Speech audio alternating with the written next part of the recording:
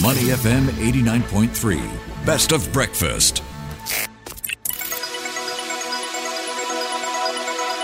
The U.S. Market Update with Money FM 89.3.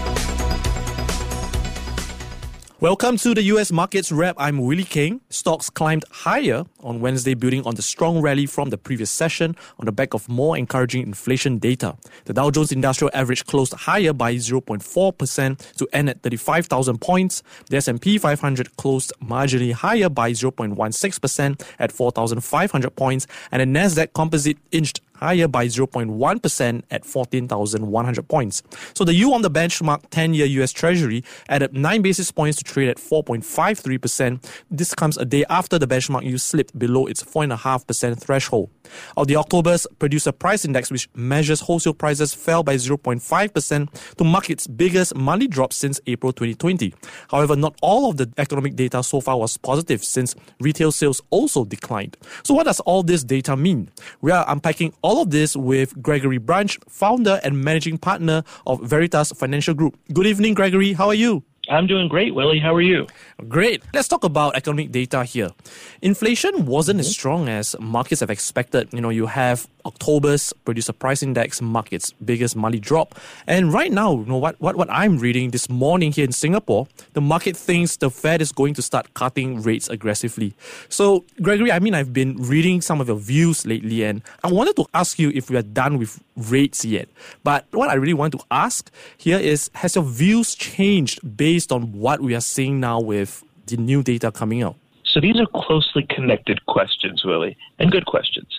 I'll answer the second first. No, nothing has happened that would change my bearish posture. And don't get me wrong, in that CPI report, which was, quite frankly, no different than most of the CPI reports we've seen recently this year, except for in one area. We did start to see some disinflation in the housing component. And we've been waiting for that for some time. And that was reassuring, and I'm sure gave the Fed a sigh of relief. But we did not see anything paradigm shifting in that CPI report. And the problem we have right now, and wow, Willie, what a difference a month makes, right? I was on with you guys a month ago, I think it was October 17th or 18th, and we had at that point experienced a 5 to 6% decrease in all the market indices, and we've just gone right back up in the last 2 weeks. Yeah. And the problem here, Willie, is that I think that we are extrapolating things that we cannot extrapolate, that we are presuming a series of data or a trend where we cannot presume one. And so remember when I said that this CPI report was not anything new? Yes, it was below consensus. Yes, it was the first time in a few months that we've seen only 20 basis points of core growth. But that's not new. If it was 10, that would be new. We could envision maybe we're taking a big step down. But we've seen 20 basis points before, Willie.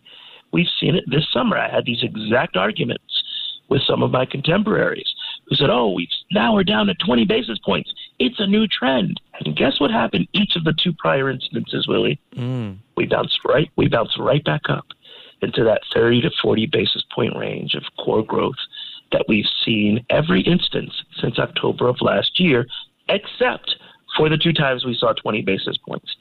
And so with all this data, when you look at the jobs data, same thing, right? Yeah, 150,000 was below consensus, and it was below September, and it was below August.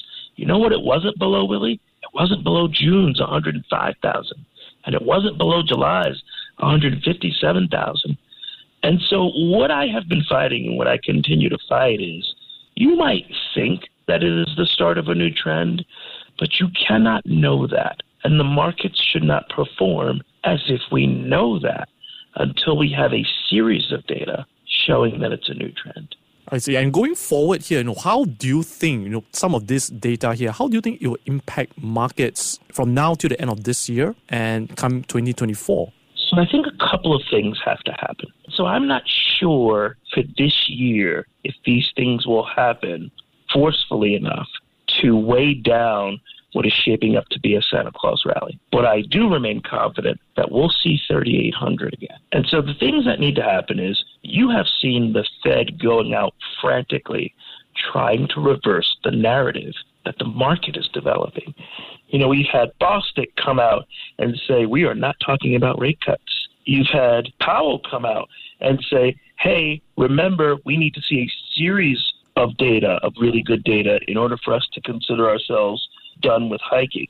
A number of others, and maybe Kashkari said it best, when he said a week ago on Bloomberg, anyone expecting near-term rate cuts is not basing that opinion on reality. I don't think you could be any more clear than that. And yet, the narrative continues to be that we're going to have rate cuts in 2024, just like the narrative was 8 months ago that we were going to have rate cuts in 2023. But that didn't materialize. And so there are times when the narrative is just wrong because it isn't based on the observable data. It's based on extrapolations that we just don't know and we just can't prove. So you think we are not done with rates from here on? Absolutely not. Recall, and this was alarming and shocking 16 months ago when I said the terminal rate was going to be 6% and we were at 2%. And I've had a number of people call me and email me and said, I did not think you would be anywhere close to right, but here we are. And I don't think they're done. And I'll use Powell's own words for this. Recall that he has said, this is a quote, the record suggests that a sustainable return to our 2% inflation goal is likely to require a period of below-trend growth and some further softening in labor market conditions. Well, 4.9% GDP growth is not below trend. So you can cross that part out. We're not seeing that. And the labor market further softening, I think, is the key. Yes, he knows we only added 150,000 jobs. But what we have to put into context is, 150 to 180,000 of new jobs is the sign of a very healthy labor market. And so he's told us where they need to get to on unemployment. They need to get to around 4.5%. And we're not close to that yet. And so there's no way that we can consider the Fed done unless this 20 basis points we saw and this disinflation in the housing component we saw is in fact the start of a new trend. If that's the case, then they possibly could be done. But I don't think that's the case. I mean, you did mention about, based on what you've mentioned, terminal rates hitting 6% and going into sort of a higher for longer environment. Do you think there's still opportunities in equities here? And if so, what sort of sectors are you looking at? Yeah, I think this is a very delicate dance I'm playing, right? Because to be honest, I still prefer being at the short end of the curve because I do think rates will continue to rise. So we'll take advantage of longer duration when I feel like we're a little bit closer to the end, but I do still prefer fixed income where I think we're being compensated handsomely based compared to the risk reward in equities. But, are there areas that will perform better? Of course. Now, I don't think that anything is spared if I believe that the true value of the S&P is 3,800 from here. But I think that there's relative pockets of strength, and I think we're seeing them this earnings season. Like, yes, Palo Alto Networks took a hit, but what they also talked about is an unprecedented level of cyber attacks. And that's good for their secular long-term demand and their secular growth.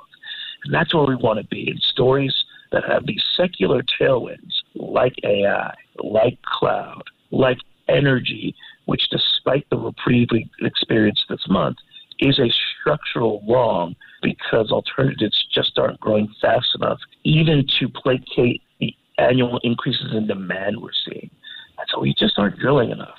And that might be an unpopular opinion, but unless something structurally changes, that's simply what the math says. And so you want to tide in areas where you've got those protected margins, that certain revenue growth, that certain relative outperformance, because those are going to perform relatively better as we come to grips with the true characteristics of the macro environment. And I don't think we're there yet.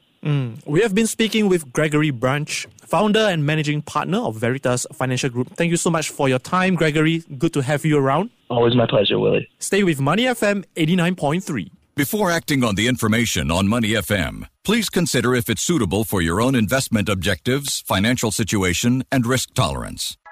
To listen to more great interviews, download our podcasts at audio.sg or download the audio app. That's AWEDIO, audio at the App Store and Google Play.